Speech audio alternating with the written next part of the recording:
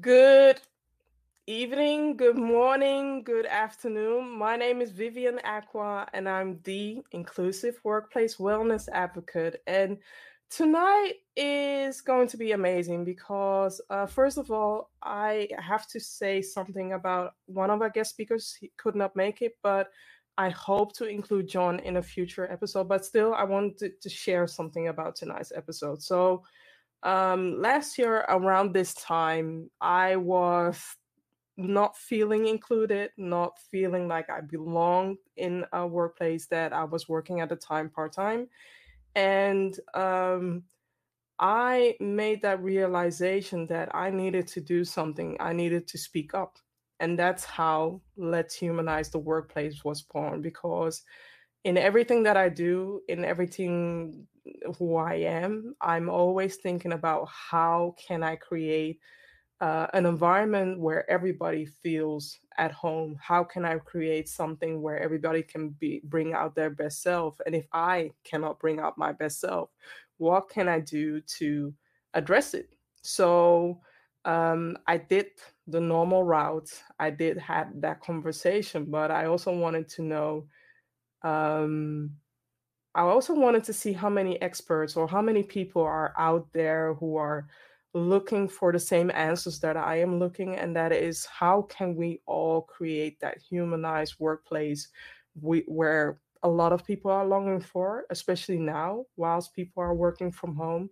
So let's humanize the workplace. Know that even though this episode is live, you also have the opportunity to listen to these episodes via the amazing other platforms, amazing podcasts, but also watch it back on YouTube.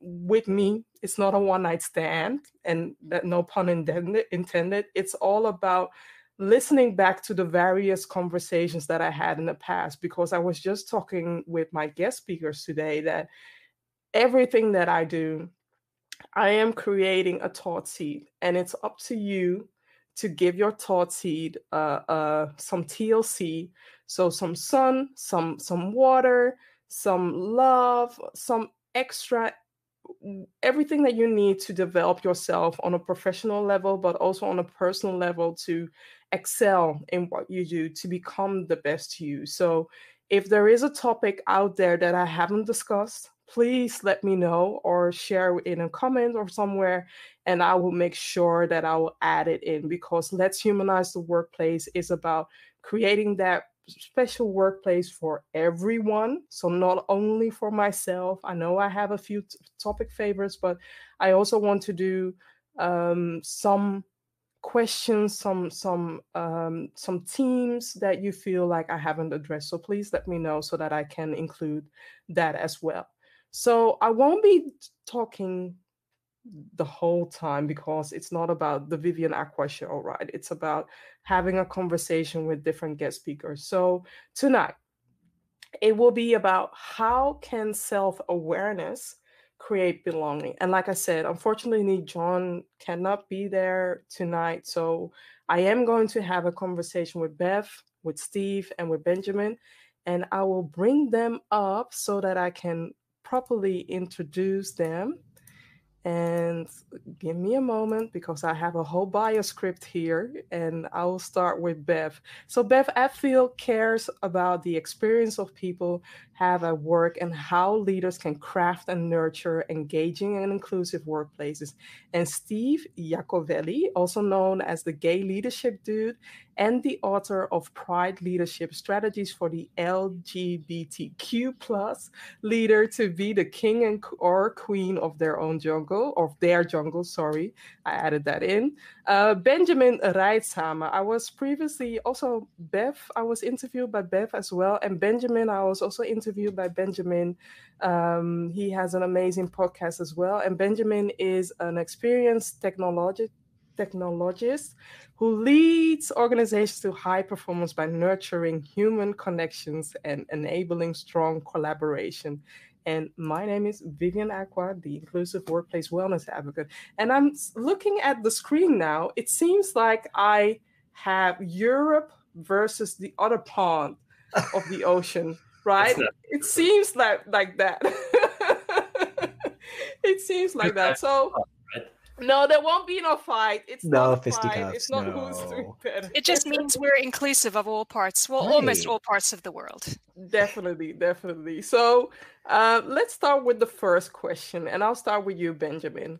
Why do we need to humanize? And I added the virtual aspect in it as well. But why do we need to humanize the workplace, whether it's working from home or whether it's in the office? What's your take on that?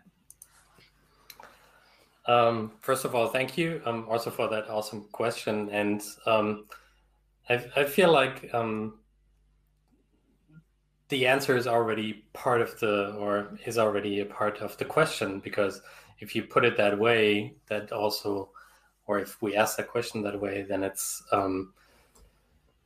there is in it that right now the workplace is not humane. It's and yeah, even without looking at any kind of studies or anything, I feel like almost everybody that I've talked to has some stories to tell on why they feel or why they experienced different levels of inhumanity at their workplace. And of course, for some, it's much harder than for others. But most of all, I think we can all agree that the workplace right now, and most of the workplace right now, are simply not great, or even very bad.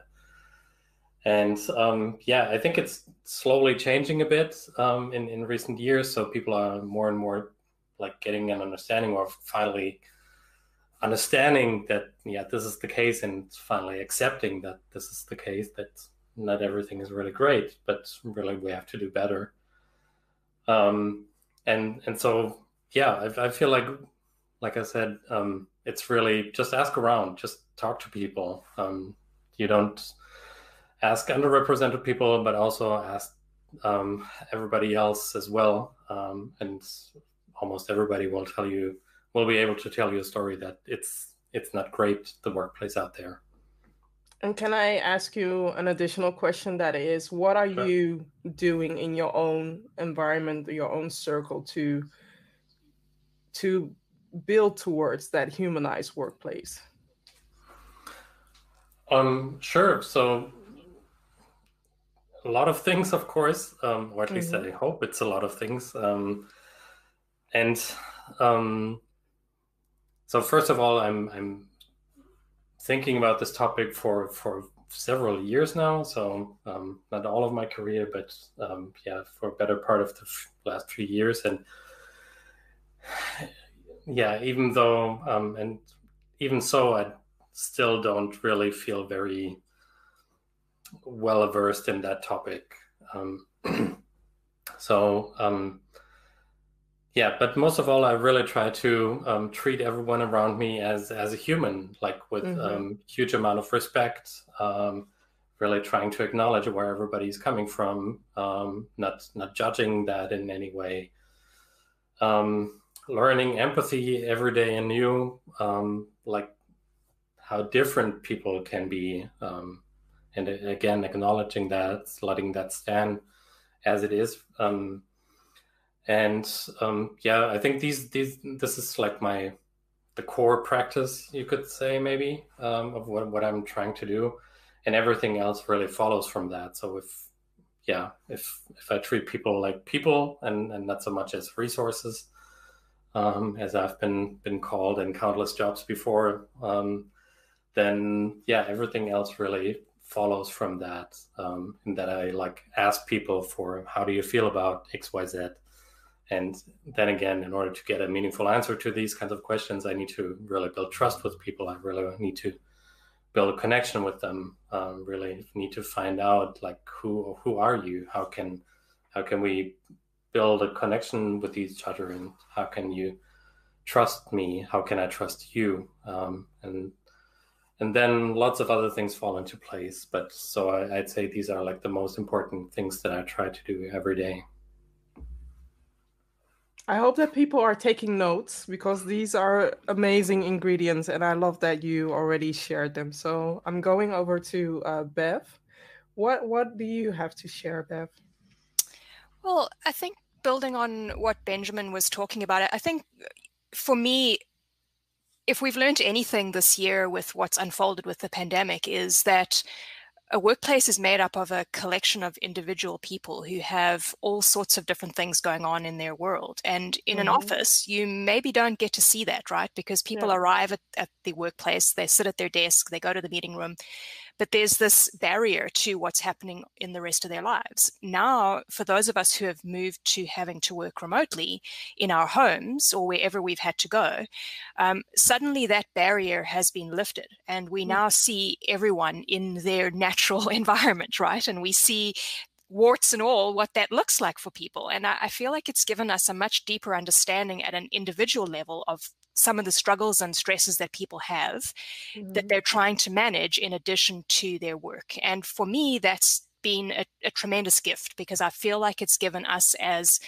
employers and leaders in particular, some cues and triggers to understanding our people better and being more empathetic and understanding people's unique circumstances, and not being able to treat people as one amorphous group of people that all behave and show up in the same way, because they don't.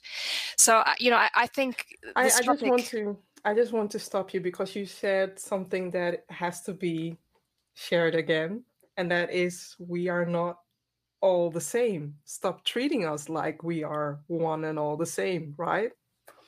100%. And I think that is, to another point that Benjamin raised, I think over time we have been shifting towards more humanized workplaces. It's happening slowly, but I think it was happening even before the pandemic arrived. And, things like further emphasis on employee experience and DE&I and, what I'd like to call the democratization of the employee within workplaces, where people's individual needs are now what's driving businesses, right? It's not the other way around anymore. So those organizations that are pretending or hoping to go back to normal, there is no normal to go back to. And honestly, why would we want to go back to that? People weren't happy. Productivity was terrible. People weren't fulfilled. We're not seeing the same degree of, opportunity, I think, if we were to look back as we have now. And maybe that's just my optimist's way of looking at the world. But I think from an individual employee perspective, it's a game changer. We've 100% turned things around, and we should embrace that as far as we can. I like that. I like that you embrace that, though there are different situations where companies do treat people like ish. They do treat people like dirt. And I just had this conversation earlier today that people are being furloughed or being let go like they are nothing, like they meant nothing. So I want to raise this point as well, as if you have to let go of a person, know that it's a person. They have a family, they have a connection with your company. And the last thing that you want to cause is more sorrow, more sadness, because the numbers didn't add up. There are also human ways of letting people go, like investing maybe $100 in their courses or directing them to free courses that they can do to at least upskill their talent. And I wanted to share. Oh, no, wrong card. To share this one. I was so Pick a card, listening any to card. you. Yes. Steve. Love it. Thanks for having me on the show. Super excited. And when I read the question, the first thing that popped into my head was something one of my professors said when I was getting my doctorate's actually in instructional technology and distance education. So this world of Zoom and StreamYard and all this has kind of been my jam pre-COVID. So I zeroed in on the word virtual and the humanization part of it. And that really, really like went up. And one of my professors said, I'm paraphrasing because it's been a while, but he said something very similar to this. Like the very first week when I started my program, the virtual world should get as close to the face-to-face world as possible. And I think that even pre-COVID, we should be striving to do that. When we as leaders, what can we do to do that? Well, when we're having those meetings, make everybody turn their darn camera on. I don't walk into a boardroom meeting with a bag on my head. So, like there's little strategies that we can do as leaders that really foster that inclusivity, that humanization, and we model that behavior. So it's going around and I mean, you did a beautiful job with this, Vivian, where some of us might have been more introverted and can't talk off the fly. So you gave those to us before. Brilliant, because you're keeping in mind the differences of the humans within, in this case, we'll pretend we're a workplace of 4, but it's really allowing us as leaders to think about, okay, well, yeah, there's technology in the way, but how do we overcome it? What can we do? And let's not lose, I think to both Bev and Benjamin's point, we still want to engage with those around us. And while we can't walk down the office and have a virtual coffee with somebody or a real coffee, can we do that virtually? Or can we engage in that quote unquote water cooler talk that folks have? And so I think that's just like Bev, I think this is why Bev and I click, the glass half full kind of thing. So that's the opportunity I see here. And I love that we now have this opportunity. To Bev's point as well, we were slowly getting there. Now we've just been pushed out of the nest and we have to figure this out. And some people are engaging in that a little bit differently than others, but I think it's an opportunity from at least my glass half full perspective. Yeah, I totally agree. And also what I just wanted to say something and I lost it because I was attentively listening to you. So first of all, it will come back. I just wanted to share this awesome card, but it will come back. And we are talking about self-awareness. And Bev, since you brought this up, I'll start with you. Can you share why self-awareness is important for boosting belonging in the workplace, and maybe share your definition of belonging? Because I think before we start, you start answering that question, it's also important to know that people realize what the definition is of belonging or how you see that. Well, I see belonging as feeling, first of all, part of a group, but the second part of it is feeling like I can be myself fully in that group.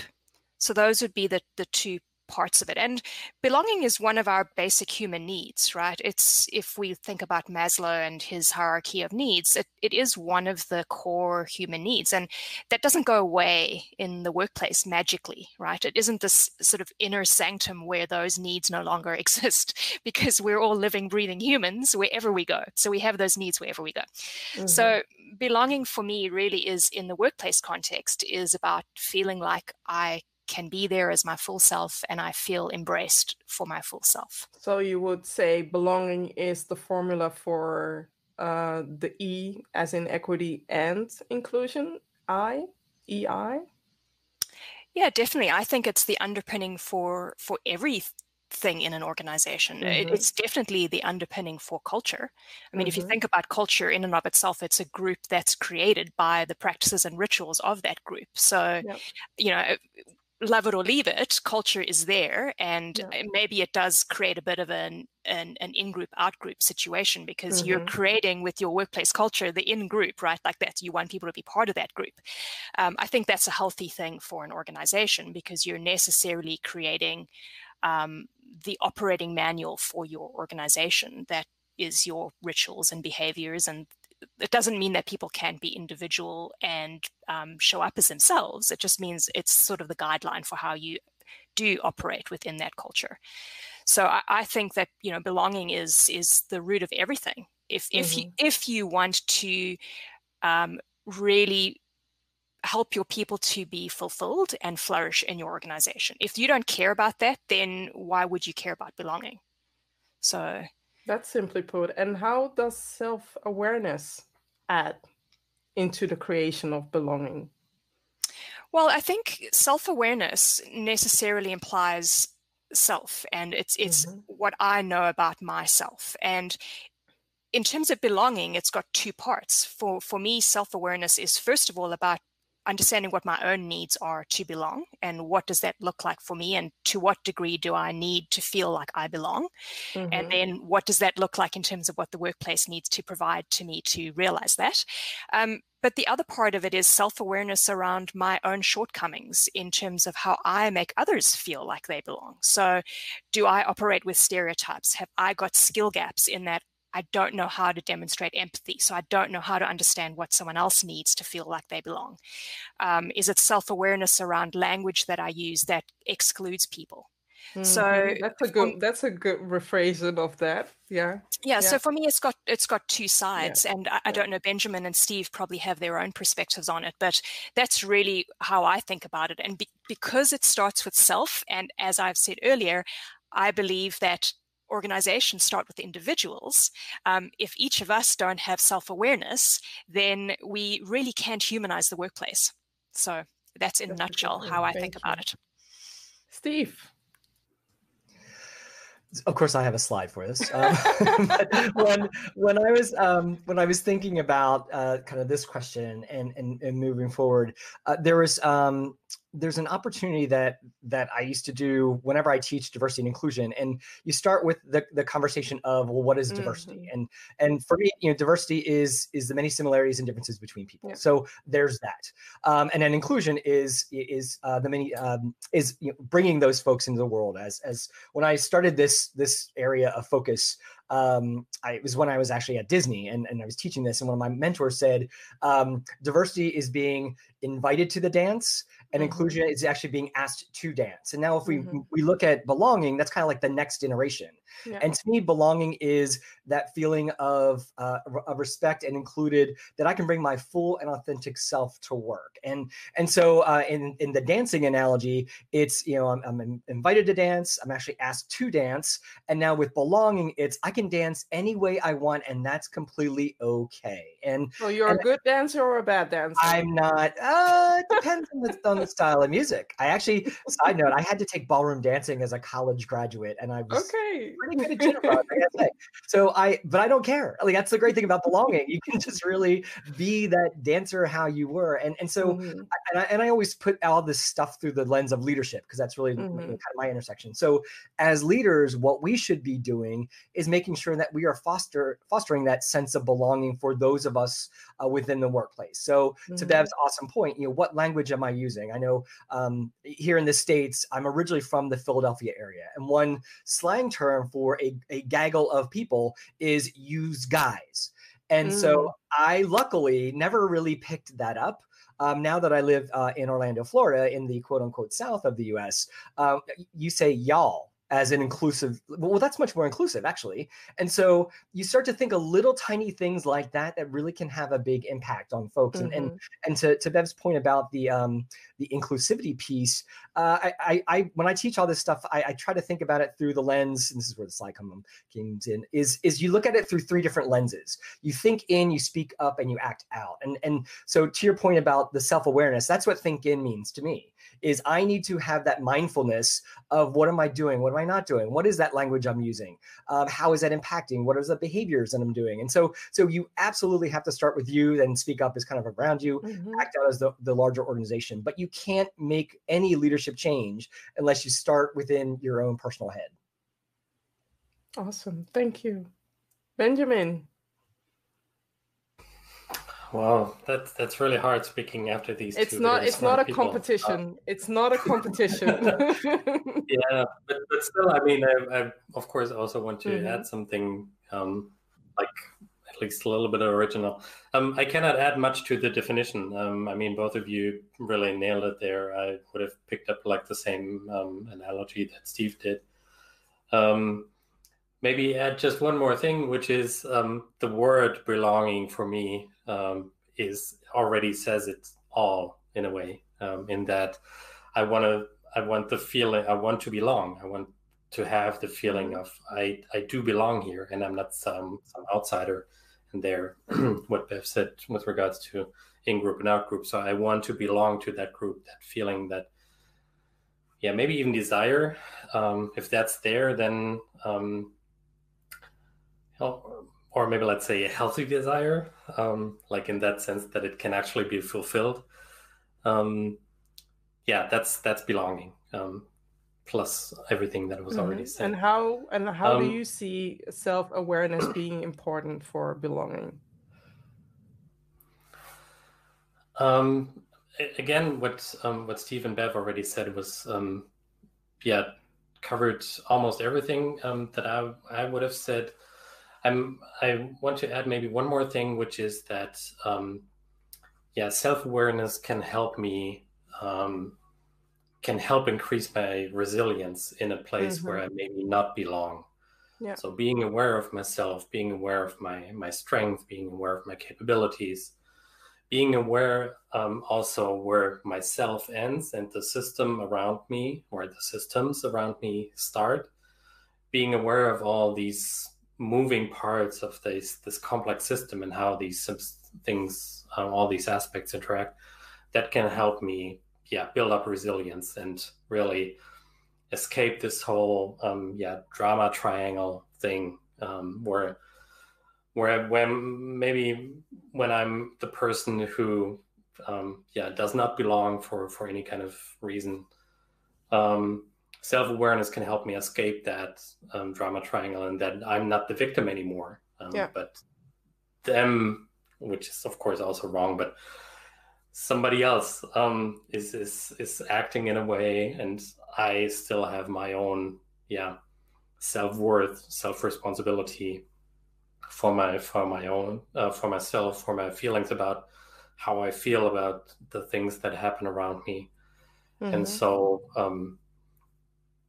self-awareness can really help me get stronger and be more resilient. I'm curious to hear, just a quick question. I'm curious to hear, when this self-awareness start in your career? Was this early? Was this in the middle, or was this where you're at right now, just a few years ago? Maybe share a short answer about when did this start? That's a hard one. One that I've been trying to answer for myself for maybe like the last 20 or 25 years. I don't know. The short answer is, I think it started before my work career. When I learned, when I had a partner back then who was really able to mirror me and to show me how I am perceived by other people, and how I'm perceived as an asshole. Sorry for strong language here, but how my way of speaking, how my way of being sarcastic and all that is really hurting people around me, and it's really making me not reach people. And so I think that kind of kicked it off, really, and then it evolved in some way. Good. Thank you for sharing. And Bev, what about you? I think I've probably known myself pretty well, from a very young age, and knowing, what some of my stronger traits are. And I think that the difference is actually doing something about the things that are perhaps standing in my way. But I would say, in terms of was there a line drawn in the sand? I had a pretty significant life event happen about 10 years ago. And that event was pretty traumatic, and it really made me step outside of things and just realize that, and this is something that's stuck with me ever since then, is you don't know what any person is dealing with at any moment at any part of the day. And they are carrying so much with them that they're hiding and they're not showing. So my own self-awareness extended into being self-aware of other people, and realizing that, you have to just be sensitive and kind to people, and just be kind to yourself first. Like that was the biggest learning that I took away. So I think that's for me. It was definitely a life event that sort of shook me up and made me realize how really to be self-aware. It's good that you're bringing this up, because people don't realize that we are all in this tornado or in this huge storm. But the thing that people don't realize is, maybe I'm in a rubber boat, or maybe you are in a yacht, or maybe you have your own private plane, just like our king who took his private plane to escape. Now I'm I'm sharing too much about the Netherlands, but we all have our own vehicle to embrace, or to go through this storm, and not seeing that maybe somebody lost somebody at the moment, or a loved one, or dealing with financial insecurities. And therefore, I just want to spread more human reactions, more empathy, and more kindness in the world, because that's what we need to at least brace this storm at the moment. Steve, what about you? Yeah, similar to Bev, I would actually put it to a life event. In this case, when I figured out my authentic self, I didn't come out until 24 years old. So I went through undergrad, everything was fine, quote unquote. And this white cisgendered quote unquote straight dude didn't have a lot of, the privilege was there, and I didn't have to think about that.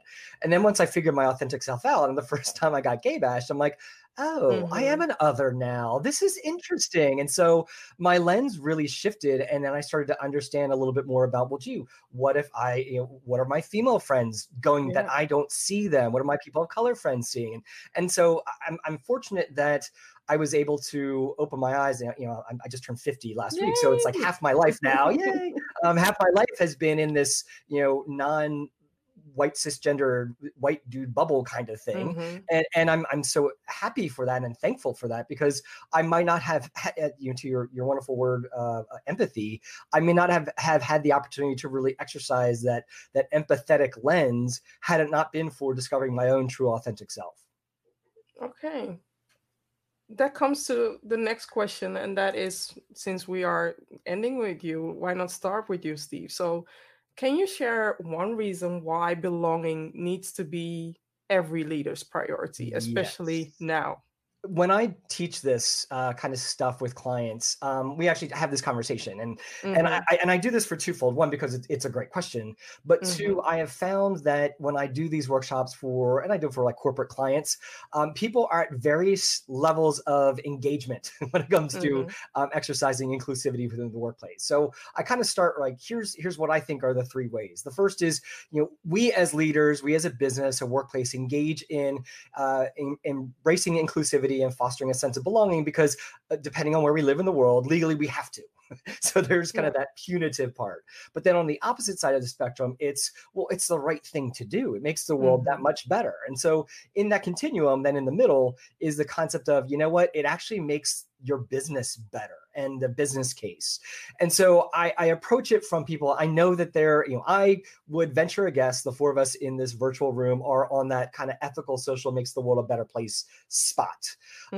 But not everybody's there. And I do, being inclusive and respectful, I embrace that. But however, and I use the phrase, I don't know if it's going to translate for folks, that I made up a word, or it's a made up word called voluntold, which is a lot of times people are in my workshops because they were voluntold to be there, meaning their boss said, it's a really good idea if. So, and I respect that. And I know you can say they are forced. Whatever. Compulsory, I think, is what my British friends say. But I understand that, and so I go into these workshops as if nothing else, somebody changes their behavior because they're like, wow, this is going to better fit the business and me and my team. That's cool. Okay, the outcome's still the same. You're being more inclusive. I would love for people to get into that more. It's the right thing to do to make the world that much better. Yes, of course, awesome sauce, but not always going to happen. But I think that's kind of the way that I like to phrase it up for leaders is, one of these three ways should resonate with you. All three might, but at least let's start at the middle and go with that business impact and go from there. That tends to be a good way for folks to kind of get on board. Yeah.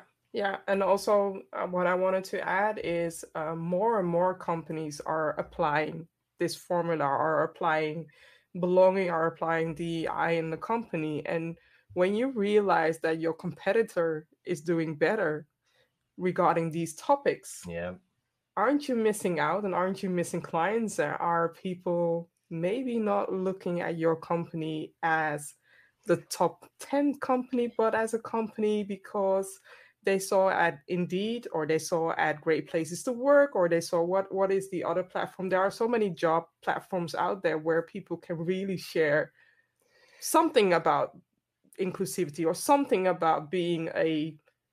workplace that isn't, that does not pay a positive contribution regarding humanizing the workplace. So know that even though people are more vocal, it will show to your stakeholders, and even stakeholders are asking about, show me the numbers. What are you doing? What is your policy? What are you doing there? So I'm seeing I'm seeing improvements.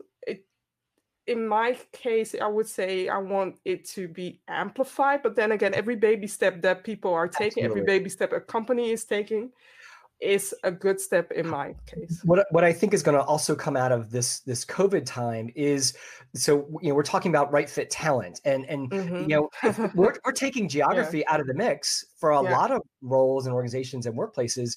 So now you have to be even that much more attractive to get the right talent, because they don't just have to live down the street; they can be across the country, across the world. And so if I'm a smart workplace, and I'm a smart leader, I need to think through, like, how am I making our workplace that much more enticing for somebody to come and say, like, I want to go work with Benjamin's company. They're doing cool stuff. And they're a workplace that fosters belonging and authenticity. And he at least has cool cards. Very cool cards. Pizza movement cards. Yeah. So I think that's, to me, one of the exciting things about COVID is it's going to force some organizations who maybe still aren't embracing this kind of stuff. Yeah. If they want to be competitive or stay competitive and get right fit talent, they're going to have to. And that's kind of cool. Yeah, definitely. Benjamin, the guy with the cool cards. Yep. Everything that Steve said, of course, and I really want to build up on that last point that you made about like finding talent and the competition for talent in a way, is that belonging or self-awareness can create belonging, and so self-awareness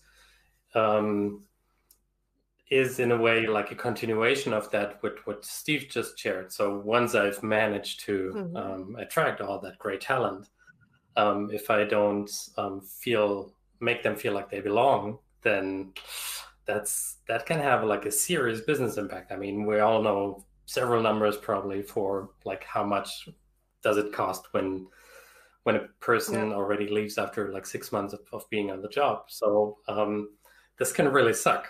And this can cost a lot of money for a company. So in a way, it just makes so much sense from a business point of view. But then also, as Steve is correctly presumed, I'm much more on the for me, it was on the right side, the ethical, social aspect.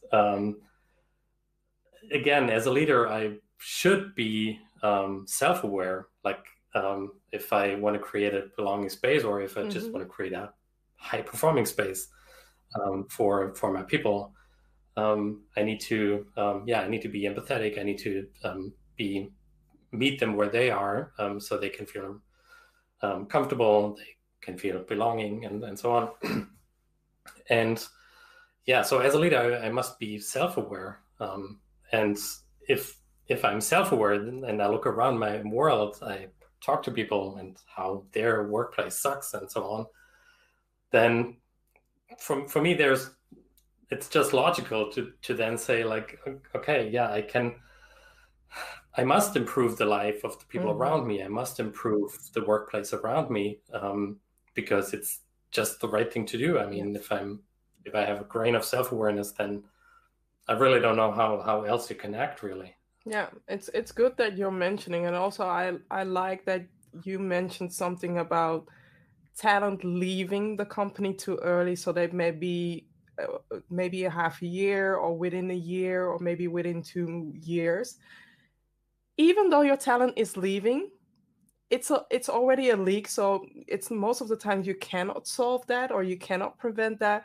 But what I want to encourage you to find out what it is, why are they leaving, so that you can repair it, so that you can do something. Because if you don't hold these interviews or these exit interviews within 3 months, or you wait until they forget, therefore you don't know what to fix anymore, right? You will still be having a leakage of talent, and still people are leaving. So I would encourage you to reach out to those people who are leaving and do an exit interview, a heart-to-heart exit interview, where they are able to share the real reason why they are leaving. Bev? Yeah, I completely agree with what Steve and Benjamin shared, but I think to take it one step further, I think if you do it for no other reason do it for yourself.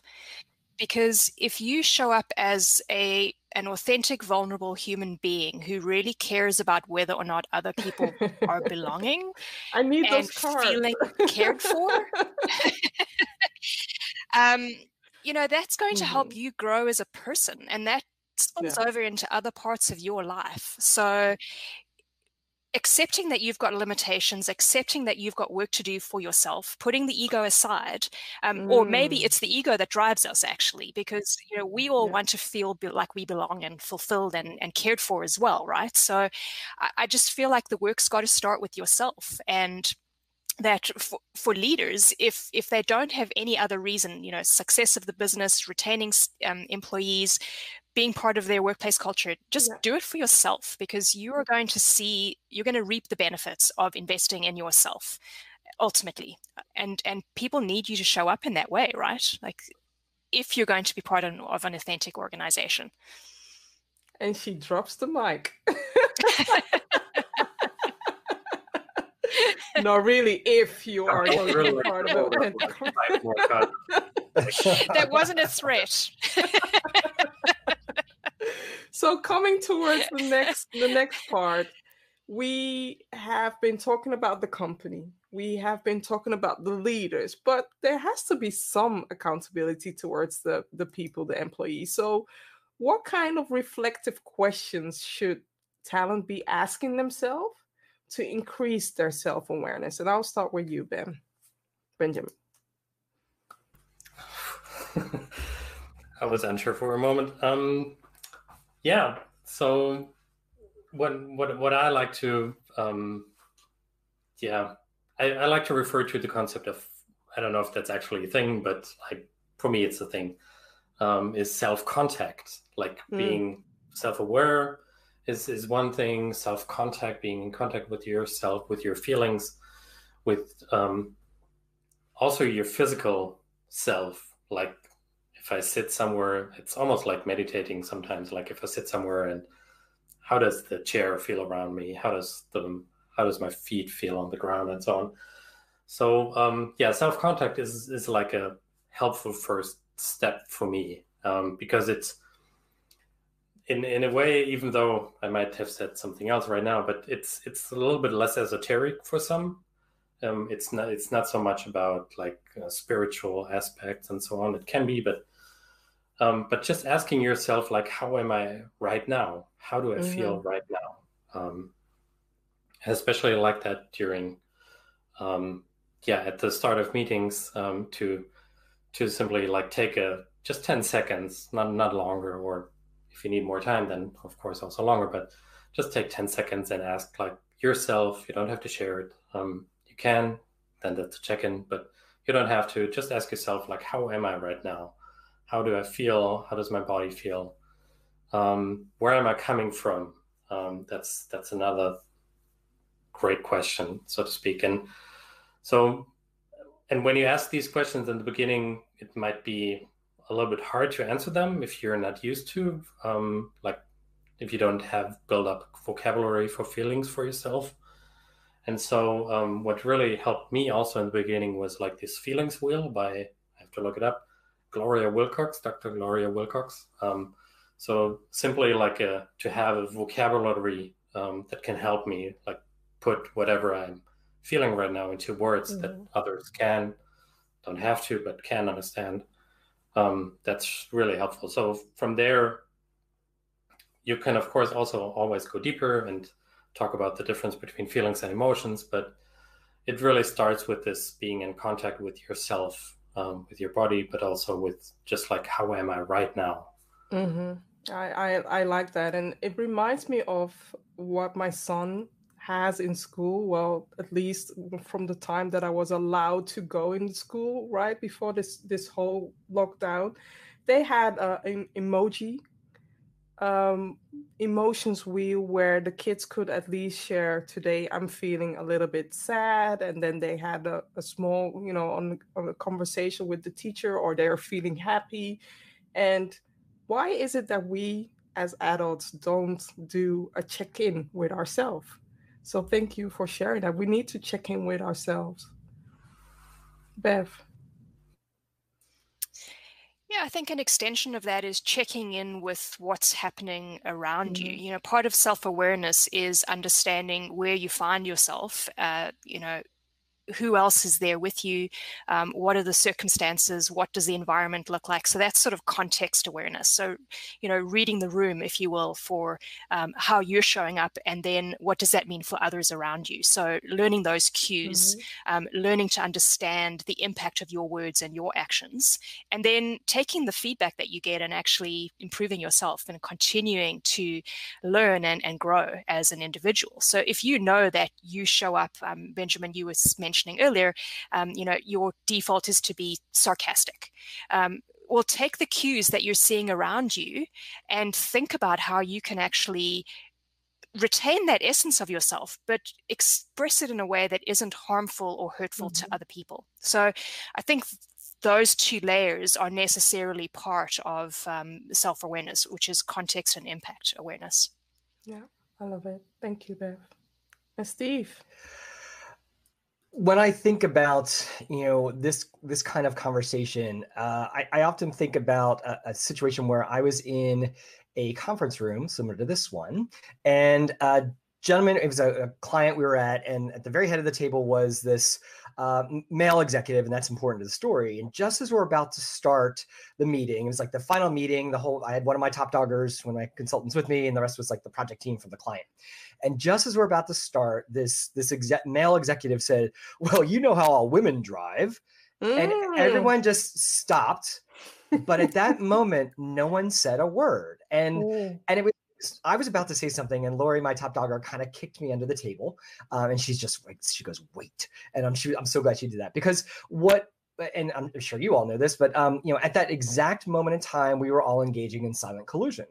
And I think when we try to push this out to those of us surrounding and those who aren't familiar with what silent collusion is, it's the practice of neither supporting nor defending the rights of others to be fully included in the workplace. So what's happening right now, right? It's that exact moment, exactly. And so what I've seen both leaders and team members do that can completely and utterly not just erode their own credibility and trust, but also really create a sense of not belonging within the workplace is to not defend those types of things and not really kind of call people out on that. So when we talk about, how do we increase that self-awareness, I think it's holding each other accountable to and we could go in so many different directions, but for at least this one idea of you talking about those things, and I do this cheeky thing, and I won't go too deep into this.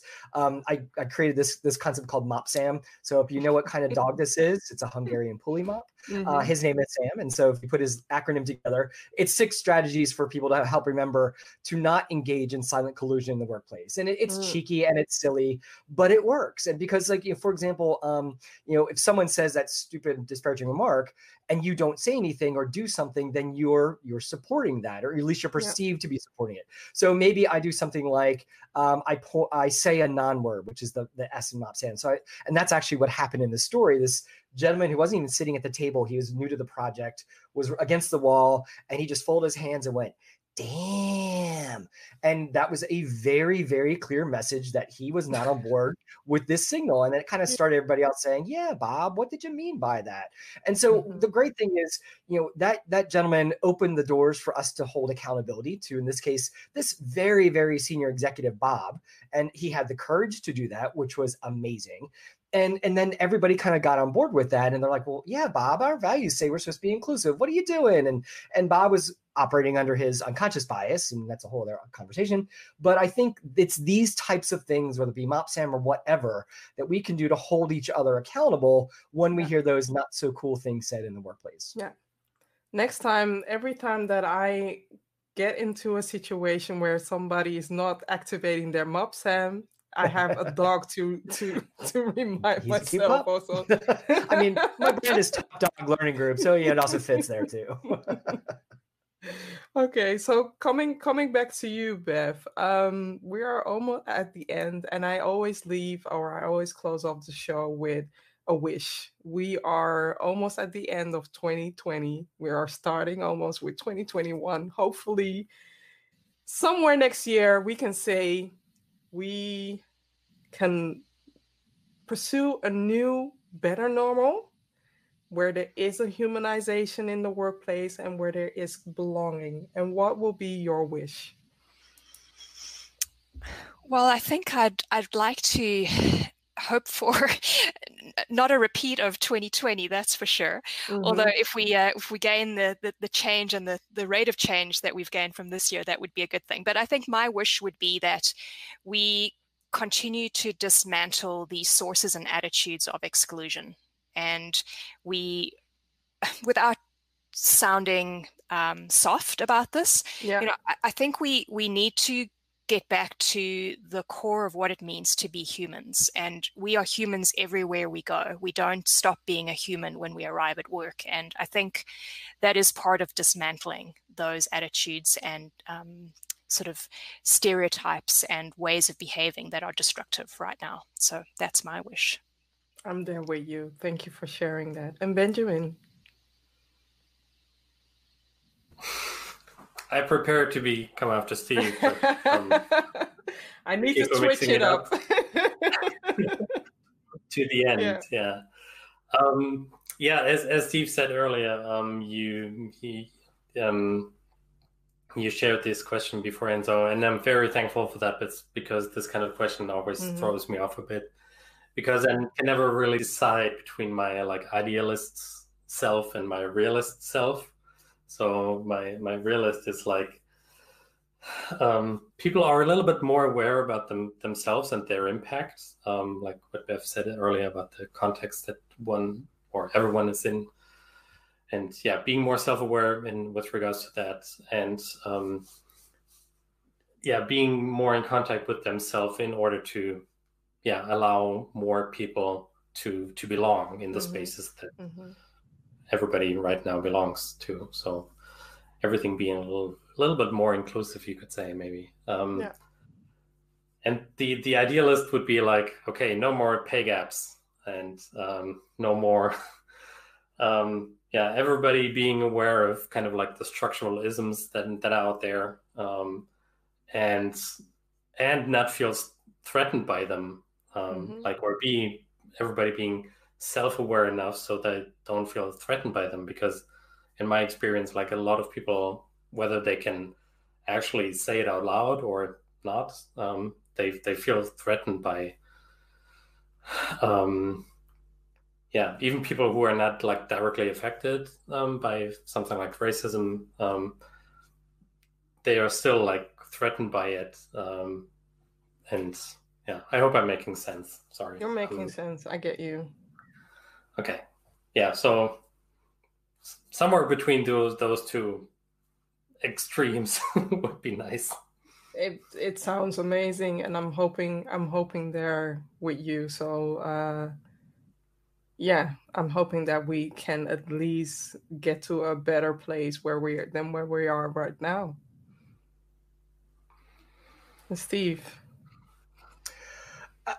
When I think about this one, and there's a lot of things that I would really, really, really like for us to be doing in 2025. But the one is, there's a quote by Stephen Covey, the big leadership guru, and he, most people don't listen with the intent to understand; they listen with the intent to reply.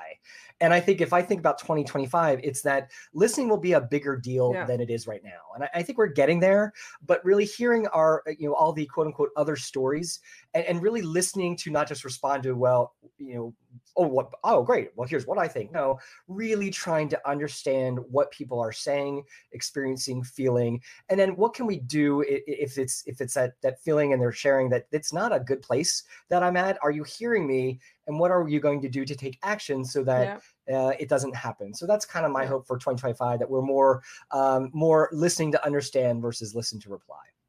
Listen and learn. That's that's how I share it. We need to activate that more often instead of forcing people to follow something or to embrace something that they are not ready for. But what you can do is activate the listen and learn, so that at least they are aware. So I totally agree. And this has been a very inspiring and impactful conversation. And I just wanted to thank the three of you for making this happen.